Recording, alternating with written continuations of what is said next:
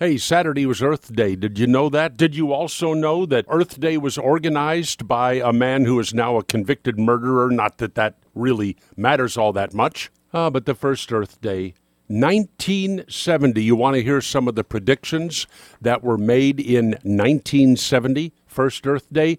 Civilization will end within 15 or 30 years unless immediate action is taken. Harvard biologist George Wald said that. That deadline expired in the year 2000.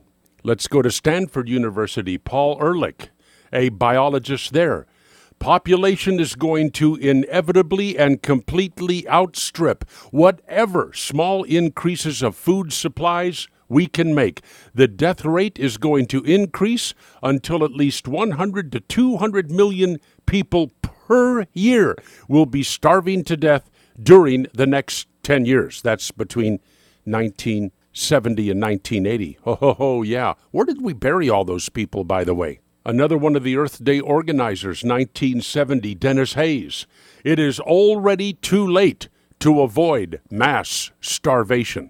Life magazine, 1970. In a decade, urban dwellers will have to wear gas masks to survive air pollution.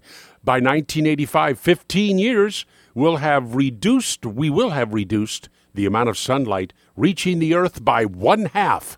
Life magazine. Ecologist Kenneth Watt, he said by the year 2000, we will be using up crude oil at such a rate that there just won't be any more crude oil. Now, as for me on Earth Day, I calculated how many gallons of diesel fuel I'm going to burn in the Bortz bus over the summer.